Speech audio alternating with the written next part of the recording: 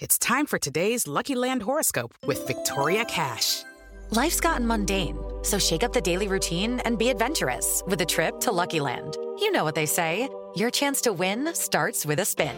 So go to LuckyLandSlots.com to play over 100 social casino-style games for free for your chance to redeem some serious prizes. Get lucky today at LuckyLandSlots.com. Available to players in the U.S., excluding Washington and Michigan. No purchase necessary. VGW Group. Void where prohibited by law. 18 plus. Terms and conditions apply. You ready? I was born ready.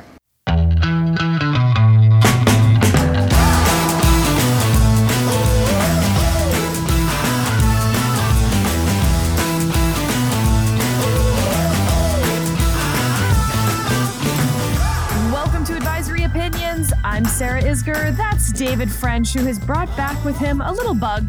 So, David might be a little coffee, but normally that's me. So finally, David is the sick one.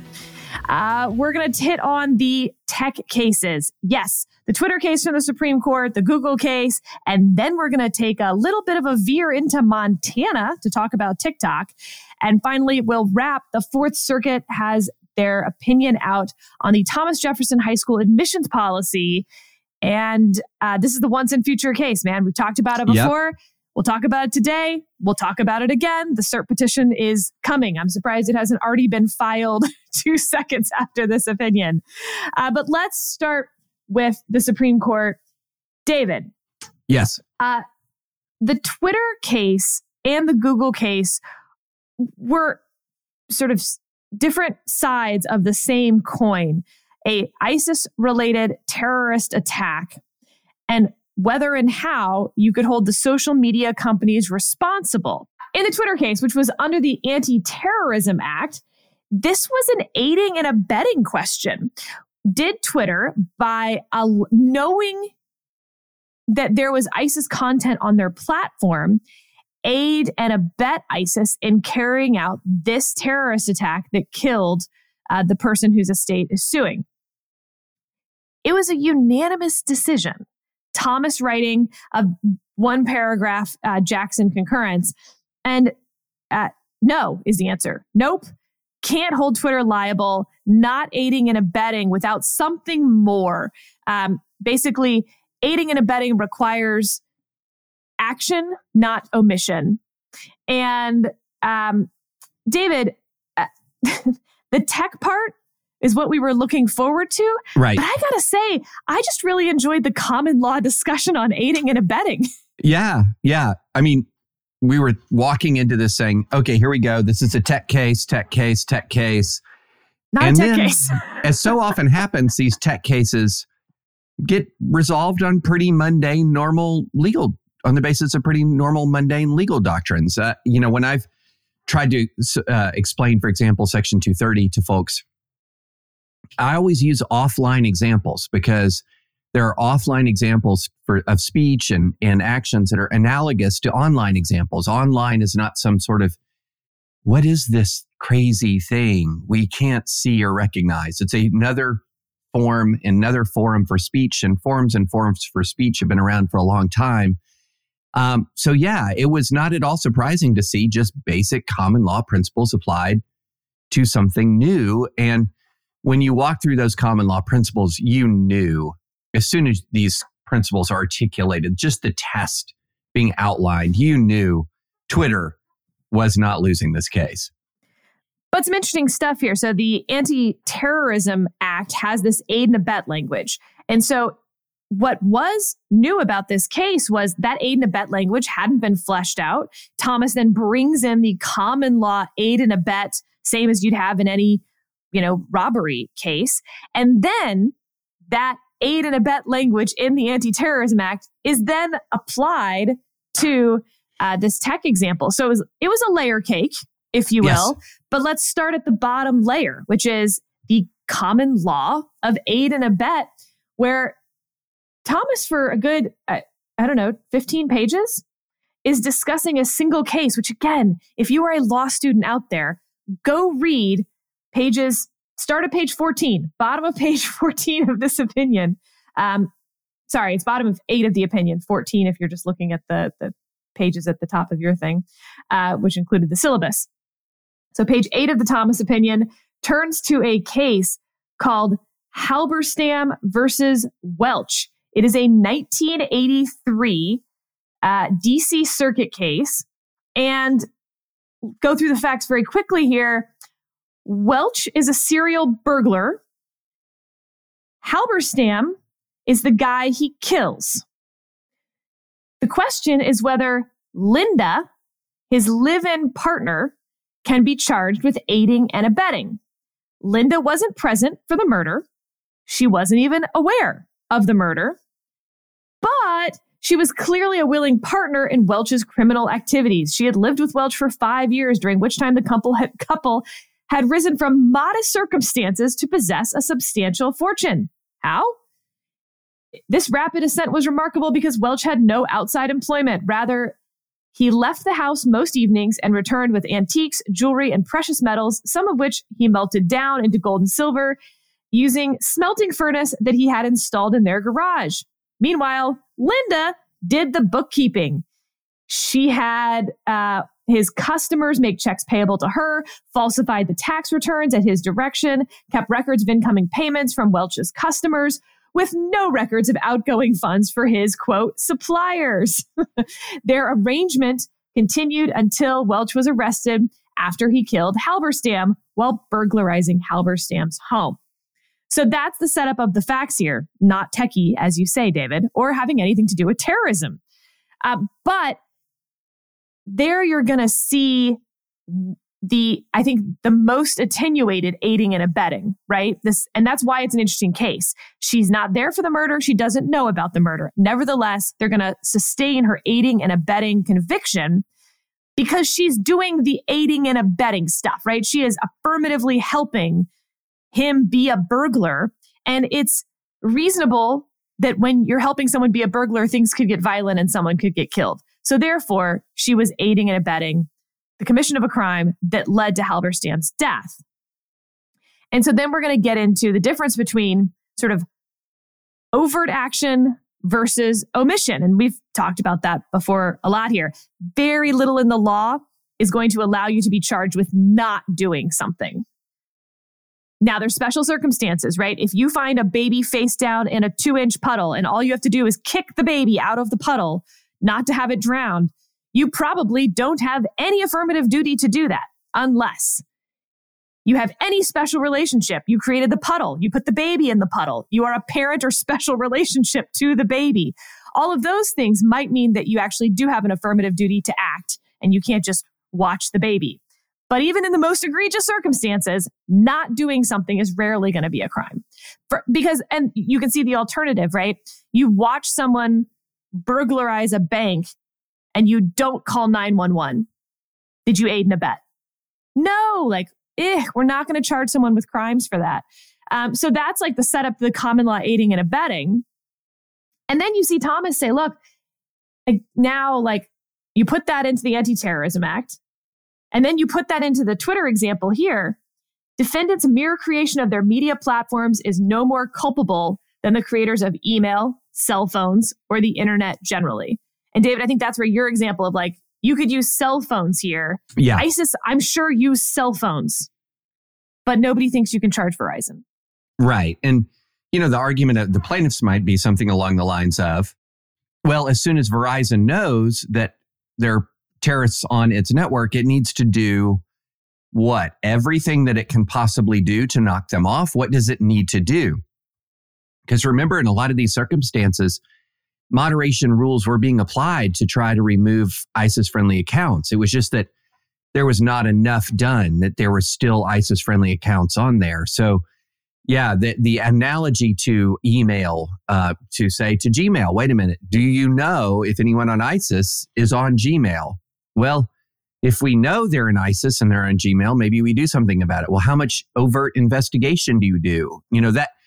That began to be running down a slippery slope of what becomes the affirmative obligation as soon as you know that terrorists or criminals use your product. What is your affirmative obligation?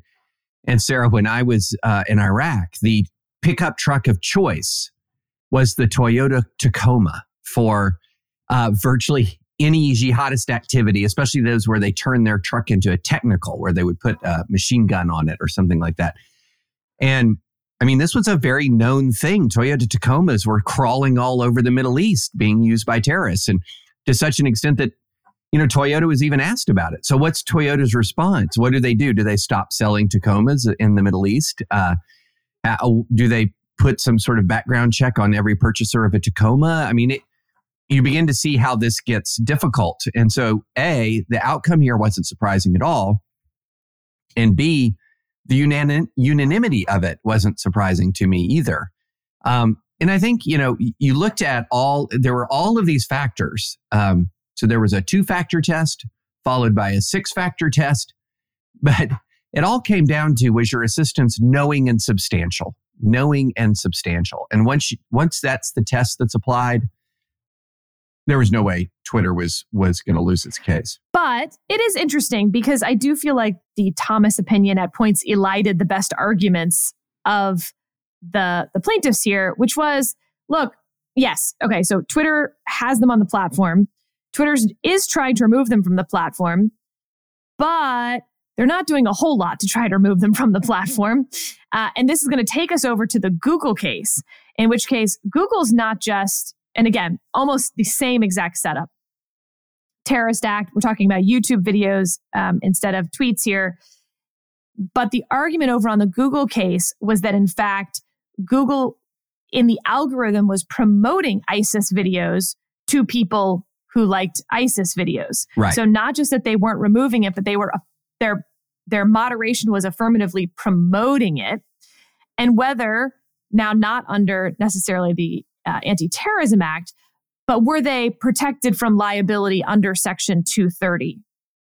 And remember, this is the Communications Decency Act that protects moderation if you have a platform. And well, we really kicked that can down the road. So the answer from the court was, we're not doing that today. We're just not interested because it's taken care of by the Twitter case. And what do I mean by that? That because the Twitter case said they couldn't be liable under the Anti-Terrorism Act for aiding and abetting, it doesn't actually matter whether Section 230 would even protect them from liability. Now, at oral argument, these cases were consolidated or argued on the same day is actually more accurate. The justices kept asking, we only need to resolve one of these cases, right? Which one do we need to resolve? The liability question or the aiding and abetting question? And it depended, as you can imagine, on which counsel you asked. But they decided to resolve the aiding and abetting question and not the liability shield question, instead saying, since you can't find them liable anyway, it doesn't really matter whether they have a shield then from liability under this other, congressional act. So we're sending it back down. This case is done. I don't know, David. Pretty unsatisfying result to these cases. Well, it's also pretty much exactly what we predicted, as I recall, which was, when you were listening to the oral argument, was it Justice Kagan that essentially said something like, we are not the 9 experts on the internet here? Yeah, you're right. I mean, the oral argument just basically, we went into the oral argument feeling very differently about the cases. And coming out of oral argument, it was like, oh no, they have no intention of doing this. No, exactly. Going into it is, tech cases. We're going to resolve a ton of the arguments out there about tech regulation. They're going to distinguish between not taking something down and actually promoting it in their algorithms. And this is going to be all about the algorithms. No, it was not. No. It was common law, 100-year-old kinds of doctrines applied. And I think one thing that is, so there are remands and there are remands if you're a practicing lawyer. So sometimes you win a case or lose a case and the case is remanded down to a lower court and you think, I've got a fighting chance. Maybe it's remanded for a new trial. Maybe it's remanded for reconsideration of a summary judgment motion. Let me just this wasn't that. We therefore decline to address the application of Section 230. This is the end of the per curiam opinion with no dissent. So we don't know what the lineup was. We know there were at least 5 and no dissents. So here's the last part of the per curiam decision. We therefore decline to address the application of Section 230 to a complaint that appears to state little, if any, plausible claim for relief. Instead, we vacate the judgment below and remand the case for the Ninth Circuit to consider plaintiff's complaint in light of our decision in Twitter. That is the kind of remand, Sarah, that is like the slow walk to the chopping block. I mean, that was like, hey, this is a total gnaw dog for us, 9 Supreme Court justices, but you do you, Ninth Circuit. Whatever you want to do. Yeah. Okay. And by the way, on the algorithm question, here was the line from the Twitter opinion, which I did find fascinating. And there is something here for these future tech cases. As presented here, the algorithms appear agnostic as to the nature of the content, matching any content, including ISIS's content, with any user who is more likely to view that content. The fact that these algorithms matched some ISIS content with some users thus does not convert defendants' passive assistance into active abetting. Once the platform and sorting tool algorithm were up and running, defendants at most allegedly stood back and watched. They are not alleged to have taken any further action with respect to ISIS. Well, there goes the moderation argument. Well, this was, again, echoed exactly what they said about in the oral argument, where they kept using the term neutral, or as I recall, used that term neutral once or twice. I think agnostic is better. It's a better word. That, in other words, that it's not that the algorithm was really neutral. It wasn't neutral. It was actually just feeding you what you want. So it was agnostic in the sense it didn't care what you wanted. It just gave you what you wanted. It served that up. And so I think that that's an important fact here, and something that if you had different facts where you had, for some bizarro world reason, YouTube decided, we need more jihadist content to surface, and it left the agnostic behind and became an actual affirmative pushing of a viewpoint unrelated to the viewpoint of the user, then you might have a different case here. But it was very clear that the agnosticism of the algorithm was very important to the justices. Well, what about, for instance, Twitter currently? And again, I'm going to make up the facts here. These are not the facts of Twitter, everyone. But Elon Musk takes over Twitter and tells them to change the algorithm so that it's still agnostic in the sense that they sit back and watch the algorithm, but they change the algorithm so that it is more likely to surface certain types of content. And let's say, for our purposes here, it's white supremacist content or something like that. You mean like current Twitter? I'm not saying what current Twitter is doing. I'm kidding. I'm kidding. That's the de facto result of privileging the current class of blue checks. But anyway, go. Nope. See, you can get sued for that, not me. But so you do tweak the algorithm, but then you sit back and watch it. I wonder how cases like that would come out under this aiding and abetting type concept. Because I don't know, maybe it doesn't change anything. Yeah, because current Twitter does tweak the algorithm and is not neutral. It privileges blue check speech. So it privileges all sorts of stuff. Sure. So one prominent category is blue check speech. And so if you're going to play out the argument would then be, well, all we've chosen to privilege, I think under the Twitter case, would be we're privileging blue check. And the demographics of the people who choose blue check, we're not privileging their that's up to them. The fact that X percentage of people from one side of the spectrum choose to pay for the blue check and Y percentage choose from the other side of the perspective of the ideological spectrum chooses not to pay, doesn't mean that we're choosing to privilege, in this case, the right. It just means we're choosing to privilege people who've paid for the service. And I think that they're going to be completely safe under this kind of analysis, even if it turned out that the demographics of the people who were paying the check mark were disproportionately crooks. That wouldn't make Twitter liable, because the actual algorithm is not, oh, okay, we're going to give a blue check to everyone in ISIS. Well, you would be in real trouble then. But if we're giving the blue check to everyone who pays us $8 a month, you're clear, because it was clear from this opinion, it's knowing and substantial. There's got to be that intent requirement. So we're not doing disparate impact analysis in the algorithms. All right, well then let's talk briefly about Justice Jackson's concurring opinion that says a lot while giving me no guidance as to what she means. I joined the opinion of the court with the understanding that today's decisions are narrow in important respects. What respects, you might wonder? Well, I do as well. Both cases came to this court at the motion to dismiss stage with no factual record, and the court's view of the facts, including its characterization of the social media platforms and algorithms at issue, properly rests on the particular allegations in those complaints. Other cases, presenting different allegations and different records, may lead to different conclusions. So literally, this concurrence says, I agree with the outcome of this case, but in different cases, I might feel differently. Thanks? Yeah. Okay. Yeah.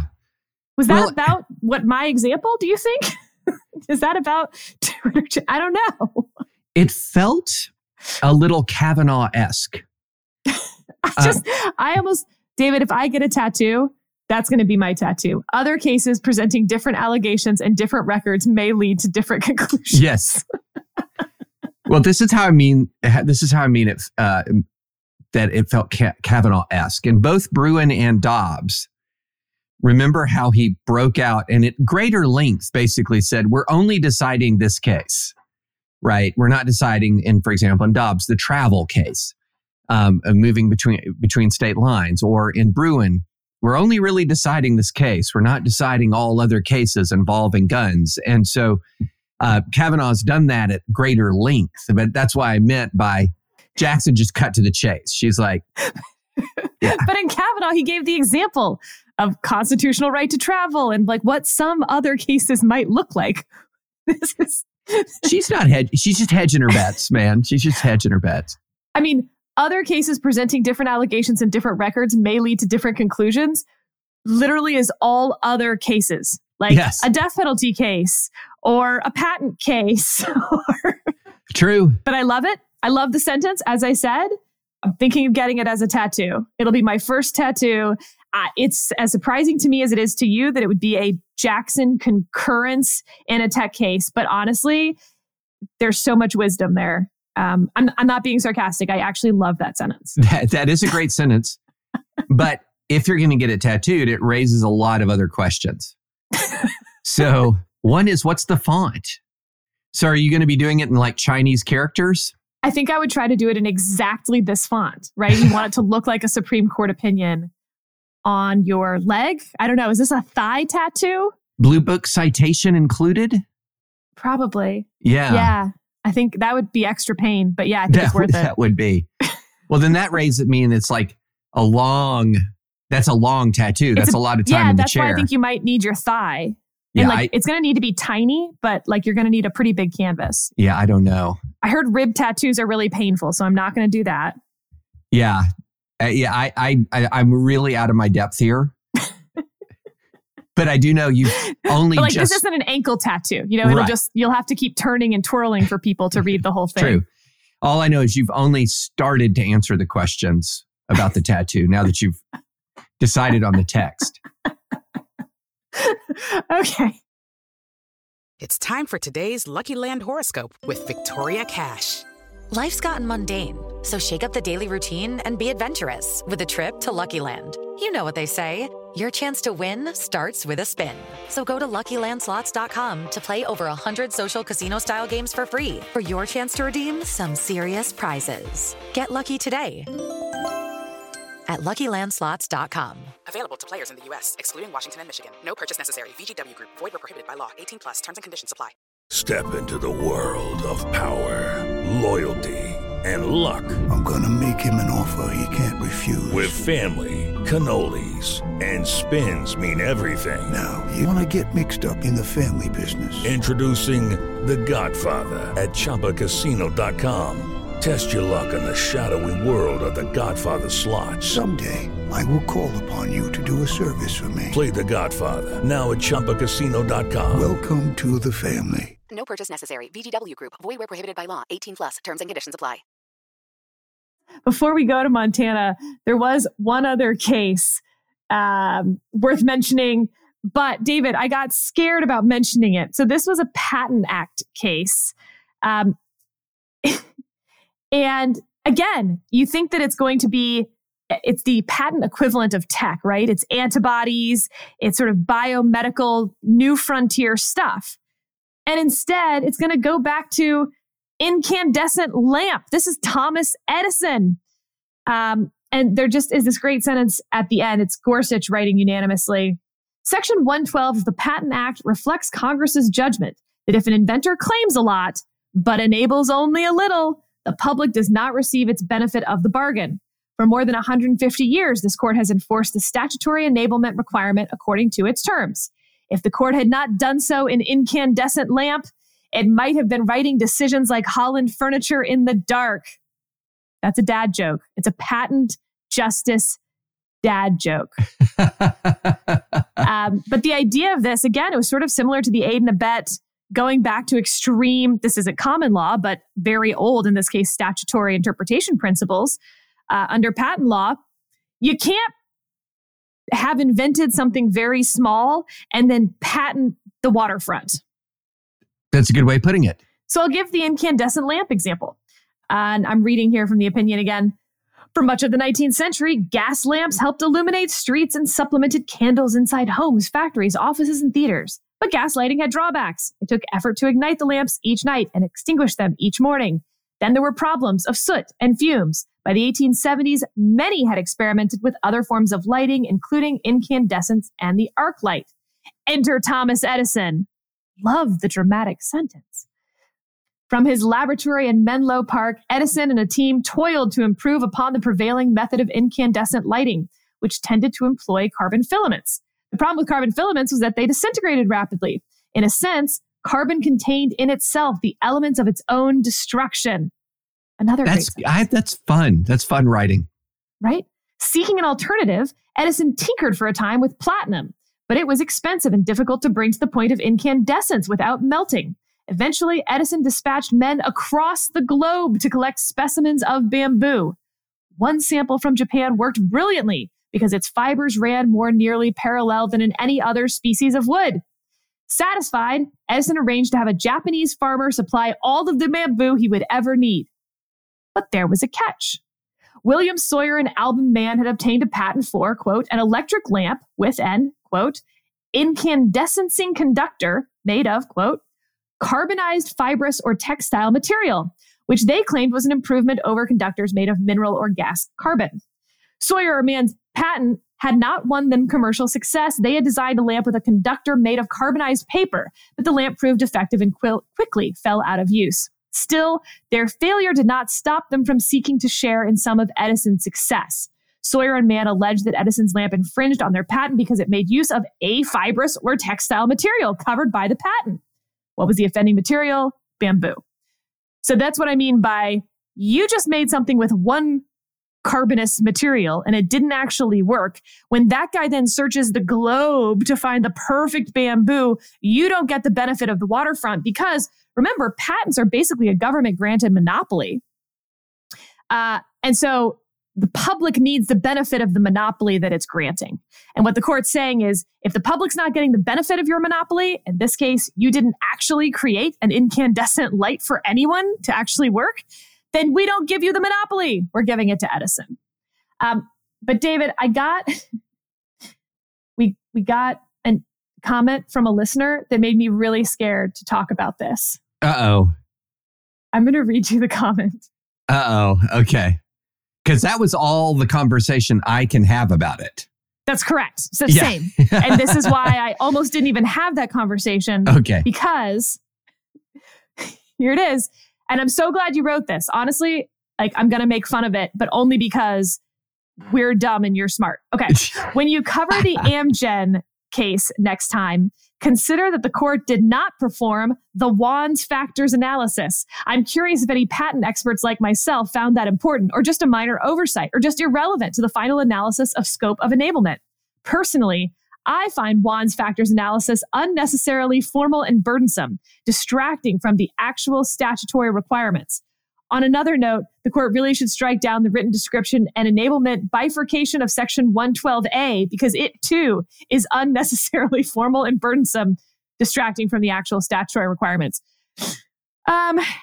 Right. Yeah. Totally with you, man. Totally. I'm just so glad. Was it he or she? Pressa. I don't know. Pressa. Okay. Well, I'll just say Pressa. Pressa, you said it before I could. But I will say this, David, and I'm going to try to convert this into us sounding like we know what we're talking about on this case, which again, I want to be very clear. We don't at all.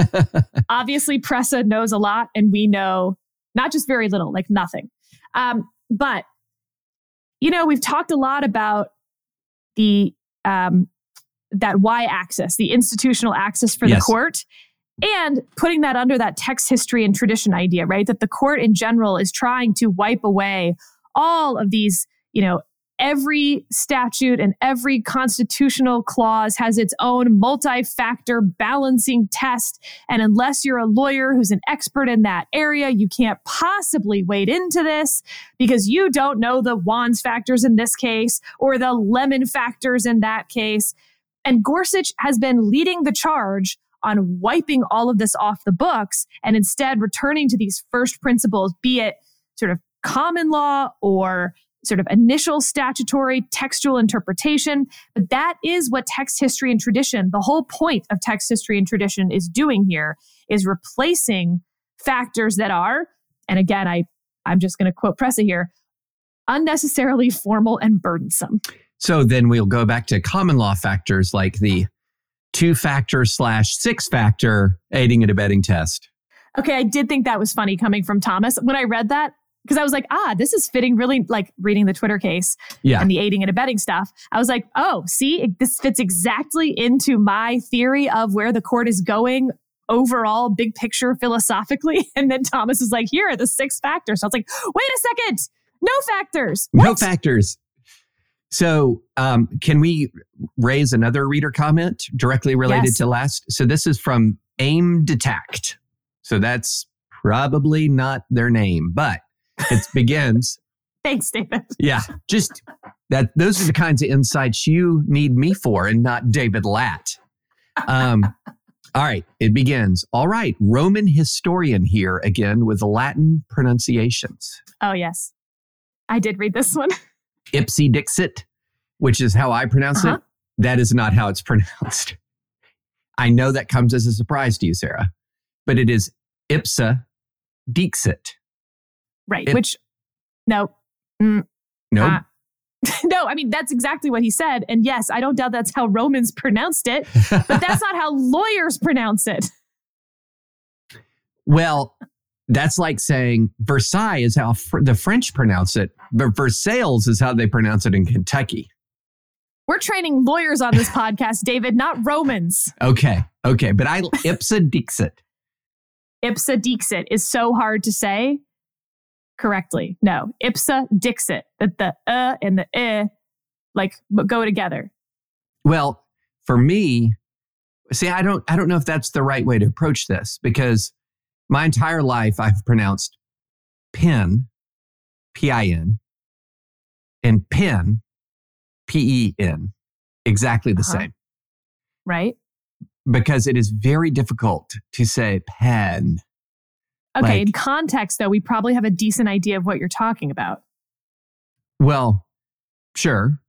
But still, don't you strive to pronounce pen correctly, even if it's difficult for your mouth to form the word like that pen.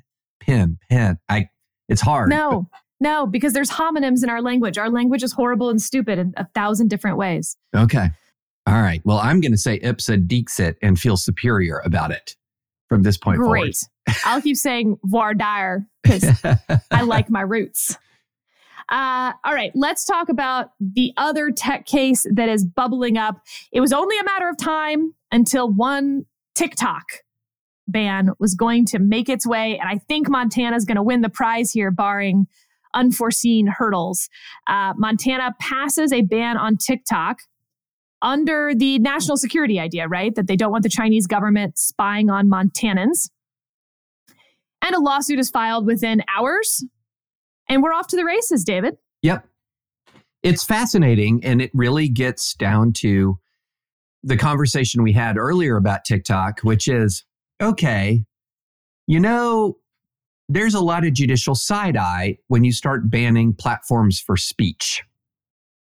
And so you're going to be in real trouble if you're passing a ban on TikTok because you're saying dancing, that much dancing and that many Taylor Swift covers is bad for young minds. And so therefore what we want to do is limit access of young people to this content. Now, to be clear, there are certain kinds of content that young people don't have a right to see. For example, pornography. But this is content that otherwise would be in isolation, non-controversial. The kinds of content, watching another teenager dance to a Taylor Swift song, or watching somebody sitting in the front seat of their F-150 with Oakleys on ranting about, Q. Like those kinds of things would be, that's normal, constitutionally protected speech. But if you're saying, well, wait, the way TikTok does it, it's particularly addictive. Young minds are being exposed to too much, too soon, too fast, et cetera, et cetera. We're going to ban this platform. You've got a lot of First Amendment issues. But if you're saying, regardless of the content of the speech, regardless of the viewpoint of the speech, the Chinese Communist Party has access to tons of confidential information about Americans, and that's a bad, bad thing. That's a different analysis. But then it raises the question, Sarah, of who gets to do this? Indeed. Yes. This is the problem. Donald Trump tried to do it, and that was enjoined, at least, preliminarily by a court that said the enabling statute that Donald Trump is pointing to does not give the president the power to do this in this case. Here we now have a state trying to do it. What is the state's power to take national security interests into its own hands? So this is going to be an unclean vehicle in that sense, as opposed to a congressional statute. Time and time again, David, we're back in the same place. Yep. I foresee, and I don't, if I'm wrong in this, I don't want to face the same penalty imposed on Old Testament prophets who are wrong about a prediction, which was stoning, Sarah. So I'm just calling this a guess, an educated guess, not an actual prophecy to avoid the stones. But I foresee this case being punted on those. I foresee Montana's ban being punted on those very grounds that, hey, we don't have to get into, in theory, can the state take this? In theory, can the government ban it? We just know that this government cannot ban it, that this government does not have that sort of national security authority that Congress has. This is not a direct pork producers case, but it gets to my pork producers grand unified theory, which is when Congress is stagnated, all of these other branches of federalism, by which I mean the other two branches in the federal government, but also then the states are going to try to step up and fill these voids where they see them. And obviously California felt the need to fill the void on pig protection. And remember, there had been bills in Congress that had died on that. You can take that either way, right? They died because Congress is stagnating, or they died because Congress decided it wasn't a good idea or there wasn't support for it. Both of those are fair, I think, in this case. But here, same thing, right? There's bills sitting in Congress about banning TikTok, and Montana's like, y'all aren't doing anything. We're just going to handle this on our own. So again, not that I think this is a dormant commerce clause case, but rather it is an example of states just going at it on their own. And I'm a big believer in federalism, but I'm also understand that there are certain topics that are not suitable for federalist solutions. So one is the Bill of Rights. We do not have a federalism of the Bill of Rights. My First Amendment.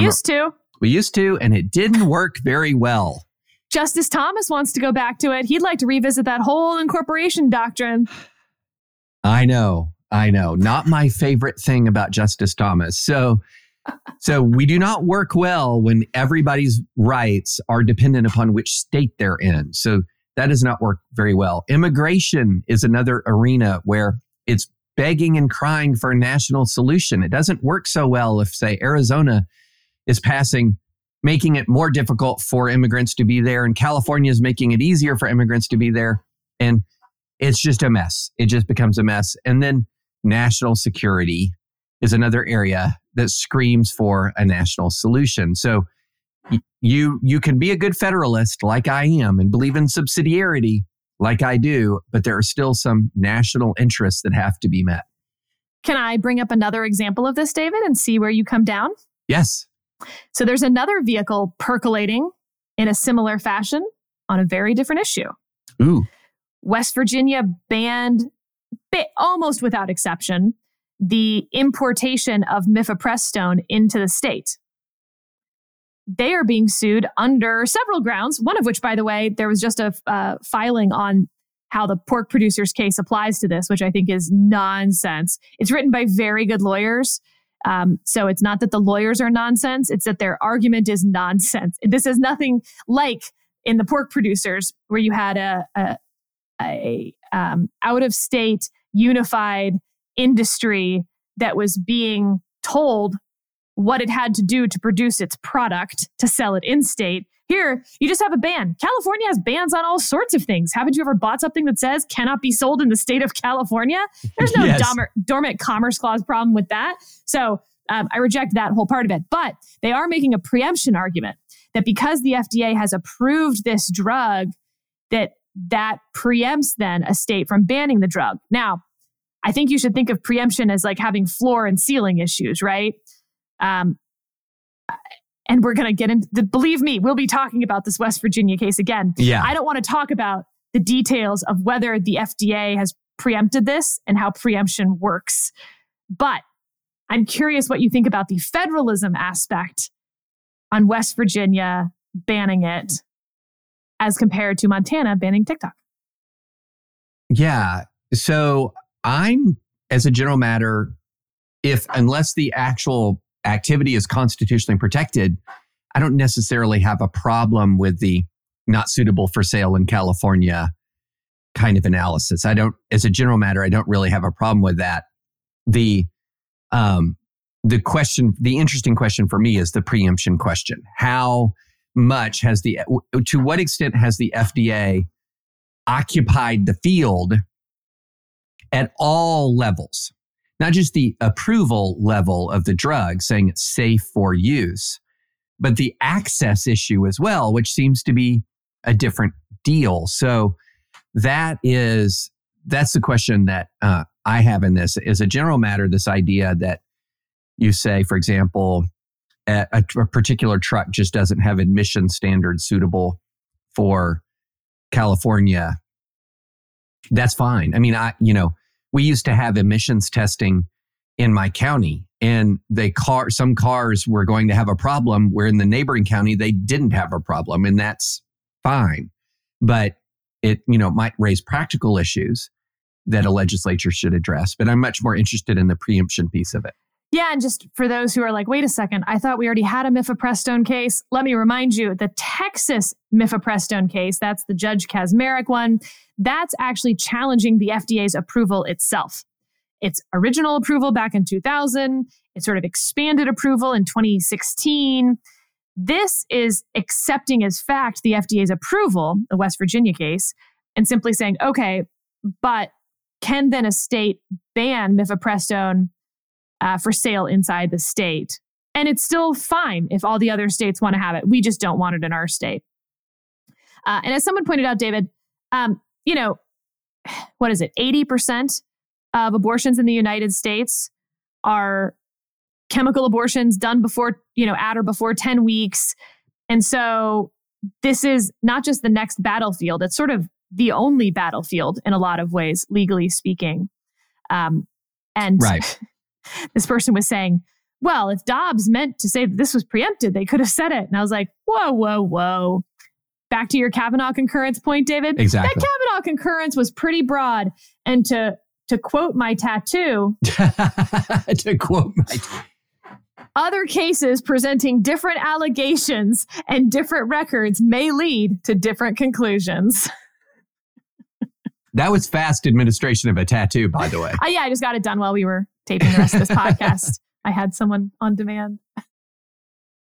Step into the world of power, loyalty, and luck. I'm gonna make him an offer he can't refuse. With family, cannolis, and spins mean everything. Now, you wanna get mixed up in the family business. Introducing The Godfather at ChumbaCasino.com. Test your luck in the shadowy world of The Godfather slot. Someday, I will call upon you to do a service for me. Play The Godfather now at ChumbaCasino.com. Welcome to the family. No purchase necessary. VGW Group. Void where prohibited by law. 18 plus. Terms and conditions apply. Okay, round two. Name something that's not boring. A laundry? Ooh, a book club. Computer solitaire, huh? Ah, sorry, we were looking for Chumba Casino. That's right, ChumbaCasino.com has over 100 casino-style games. Join today and play for free for your chance to redeem some serious prizes. ChumbaCasino.com. No purchase necessary. Void where prohibited by law. 18 plus. Terms and conditions apply. See website for details. Last case for today, Thomas Jefferson High School. Did you ever imagine when we started this podcast that we would dedicate, I think this is our fourth, might even be more than that, honestly, but it's at least our fourth time discussing a high school charter school's admissions policy. Amazing. Sorry, it's not a charter school, it's a magnet school. Yeah, it's amazing. And the case is really interesting to me. This decision in particular was really interesting to me because what we have here is a majority opinion and a dissent that it's hard to even encapsulate how differently they see this case. Walk us through the facts again. This is the Fourth Circuit. So we have a 3-judge panel. It's going to be 2-1. So essentially the facts are that we have this magnet school that had an admissions composition that was majority Asian. So this is one of the most prestigious magnet schools in America. This is one reason why we're talking about it. Through its prior admissions, its prior admissions practices, it would have classes that might be 71% Asian American. White students would be the 19.5%. At some point, there were so few Black students that they didn't account for even a percent. So it was deemed too small for reporting. 10 or fewer Black students had been in extended offers of admissions for TJ's class of 2024. So the school board decides, well, we're going to revamp the admissions criteria.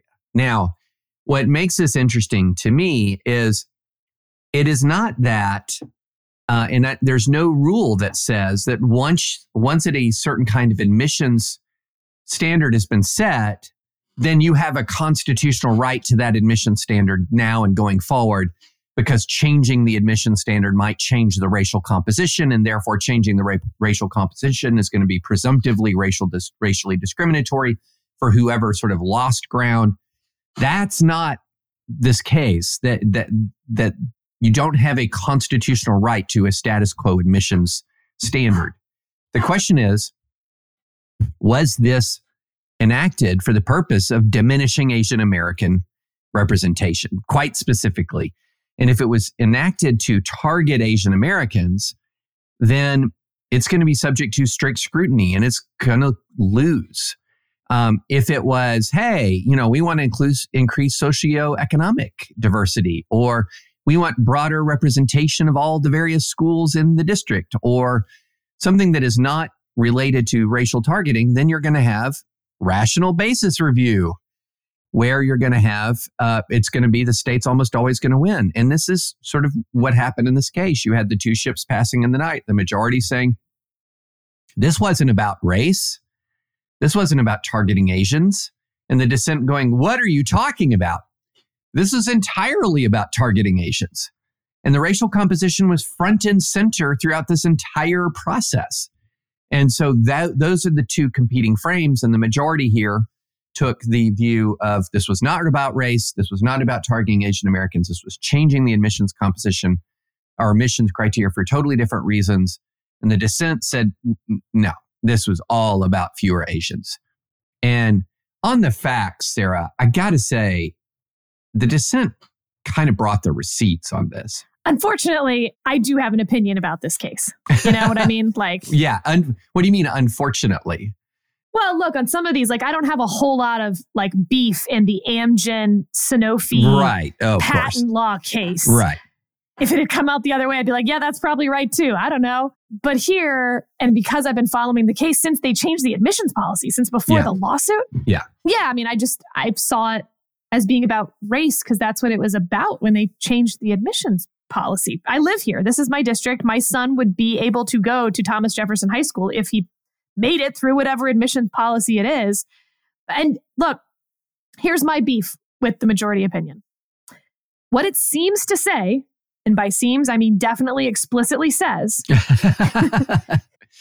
is that as long as a policy results in a racial group being represented at population level or above, it cannot be racially discriminatory, and therefore you always end up in rational basis review. So to put this in a different context, right? I'm a racist, and it really bothers me that there's so many black kids on the basketball team. The tryouts are based on merit, who can make baskets. And the result has been all of these black kids who are good at basketball. It's ridiculous. So I create a new policy because I'm sick of all the black kids on the basketball team. And in my new policy, basically, I take, one kid from each street in the neighborhood or something like that. It's facially neutral. Now, the basketball team goes from 80% black to now 13% black. According to the majority opinion, no problem, because the population is 13% black. Oh, great. Racists everywhere rejoice. Right. And here, I mean, the facts were that even under the new system, Asian students did pretty well, still got in well above the percentage of Asian students in the overall student pool. But that shouldn't matter. Shouldn't matter. The question is, was this targeted to decrease Asian admission? That should be the question. Was this targeted to decrease Asian? In other words, so that's what turns something into invidious discrimination. Invidious discrimination is when you're saying, this racial group, we need fewer of you. That you don't get much more clearly, starkly invidious than that. And by the way, this is a statement against interest for you, because you know who benefits from this invidious discrimination? My son. Yes. My very white son. Yes. And so, yeah, this is a situation where, and this is going to be very important if the Harvard UNC cases come out the way I expect that they will. We expect that they will. These cases are going to say, look, explicit racial targeting, explicit racial sorting is for diversity purposes just is not going to cut it anymore. No more of that. And so what you're going to have is a whole bunch of institutions going back and saying, what are the race neutral, race blind ways to achieve diversity? And so you're going to have a second layer of litigation that says, well, wait a minute. If you were seeking to achieve diversity by targeting a specific racial group for negative treatment, that's where you're going to have a problem. And I think I will say, let me back up the school board here a little bit, which is, I think their best argument is we weren't trying to lower the number of Asian students. We knew that would be a result of what we're talking about here because Asian students so predominated the admissions. I think it was 80% or something. What we were trying to do was increase the number of students of other races, like Black students and Latino students and white students maybe in the periphery. So we weren't feeling negatively towards Asians, we were feeling positively towards other races. And the reason that I bring that up is that I think it's important for people to have to grapple with positive racism. That positive racism, by definition, has at its core negative racism in it. It's built in. There's no way to say we wanted to increase the number of African American students. It wasn't about decreasing the number of Asian students, but we knew that would be the result of this. Therefore, we're not racist against Asian students. We're pro-racist for Black students. It's all the same, right? And that's why the facially neutral but racially implicated admissions policies are a problem. So the next question to debate is when the Supreme Court decides the Harvard case, and remember, the Harvard case is not facially neutral, right? The Harvard question is, it's not facially neutral, but it's, benign or helpful, or it's for diversity's sake. It's all of that stuff. But yes, we're taking race into account. It's holistic, yada, yada. In light of Harvard, do they then sort of grant, vacate, and remand this case and send it down and say, try again in light of Harvard, even though Harvard isn't race neutral, but there'll be enough sort of atmospherics about how you can't do things to races that are yada, yada? Or is this just the next case to say, okay, we've decided the race as a holistic factor question, and now we're going to decide race neutrality admissions policies that have an intentional impact on race? I think that's a close call. I think they are more likely to punt under Harvard than they are to take it, but I'm sure the people in the comment section will disagree. Yeah, I think they're more likely to punt under Harvard, unless this is just Harvard's just a very narrow decision that says race as an explicit factor is out. Period. End of opinion. If it's, race as a specific factor is, because the question before was, or the answer before was like, look, it survived strict scrutiny. Here they're going to say, well, under what circumstances does it not survive strict scrutiny anymore? And if it's because, if you're thinking about race when you're building this, or you're trying to diminish a particular number of a particular percentage, then you're done. You're out. I could see that as being the basis of grant, vacate, remand in this case.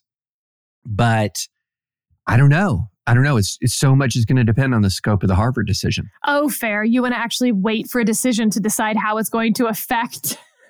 Don't forget your tattoo. Other cases presenting different allegations and different records may lead to different conclusions. Perfect. All right. Well, we're going to leave it there then. And David, have you watched all of White House Plumbers yet? I haven't even started. I've had to catch up. I was gone for 12 days. I had to catch up on Love and Death. We're at the trial of Candy Montgomery, which is a real life case that I haven't yet read all of the explainers about, because I got to see how this all ends. And then I had to catch up with Succession. So we caught up on Succession. Are you still watching it and scorning it, or have you just abandoned it? Watching and scorning. Okay. I'm watching and enjoying. I was going to say, for someone who claims to be sick, you don't sound like you're watching enough TV, but okay, you're just watching different TV. Yeah, just different. I had a backlog. I had to catch up. I gotcha. And then one of our favorite British crime dramas is coming out with its third season in America, called Happy Valley, which is a weird name. No, Happy Valley. Everyone knows Happy Valley. I've seen Happy Valley. Yeah. Happy Valley is amazing. So season 3, episode 1 of season 3 dropped. Oh, see, this is why I need to tune into this podcast. Absolutely. Why you need to tune in. Absolutely. Absolutely. All right. Well, then we will have more Supreme Court decisions. Fingers crossed. Let's see for the next episode. It is Memorial Day next week.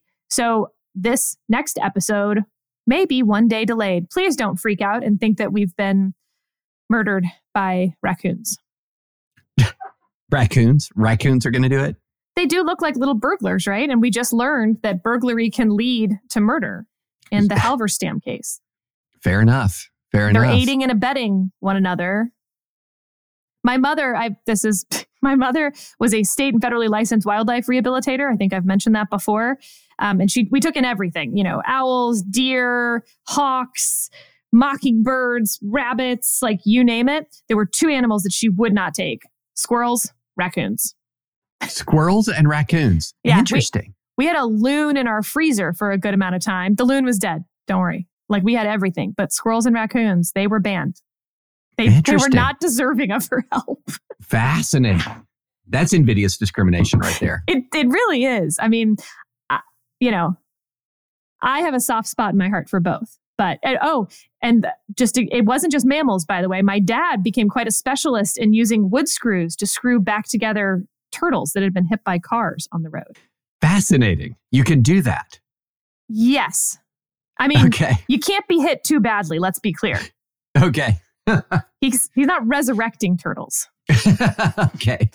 Well, That wasn't what I was considering, but that's fascinating. Did not know that as a treatment. By the way, so Ann Compton, some of you may know her, famous ABC reporter, trailblazer, all of that. Her son asked ChatGPT, I guess, like, what did Ann Compton do for women or something? And anyway, Ann told me that it said that she died in 1991. And I was like, wow, that is trailblazing for women. She died and came back, the first woman ever to do that.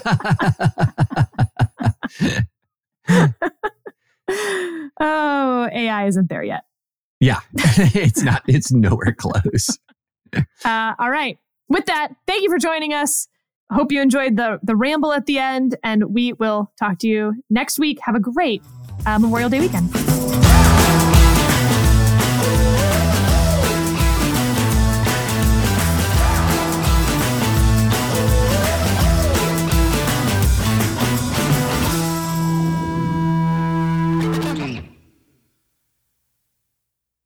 With Lucky Land Slots, you can get lucky just about anywhere. Dearly beloved, we are gathered here today to... Has anyone seen the bride and groom? Sorry, we're here. We were getting lucky in the limo and we lost track of time. No, Lucky Land Casino, with cash prizes that add up quicker than a guest registry. In that case, I pronounce you lucky. Play for free at LuckyLandSlots.com. Daily bonuses are waiting. No purchase necessary. Void where prohibited by law. 18+. Terms and conditions apply. See website for details.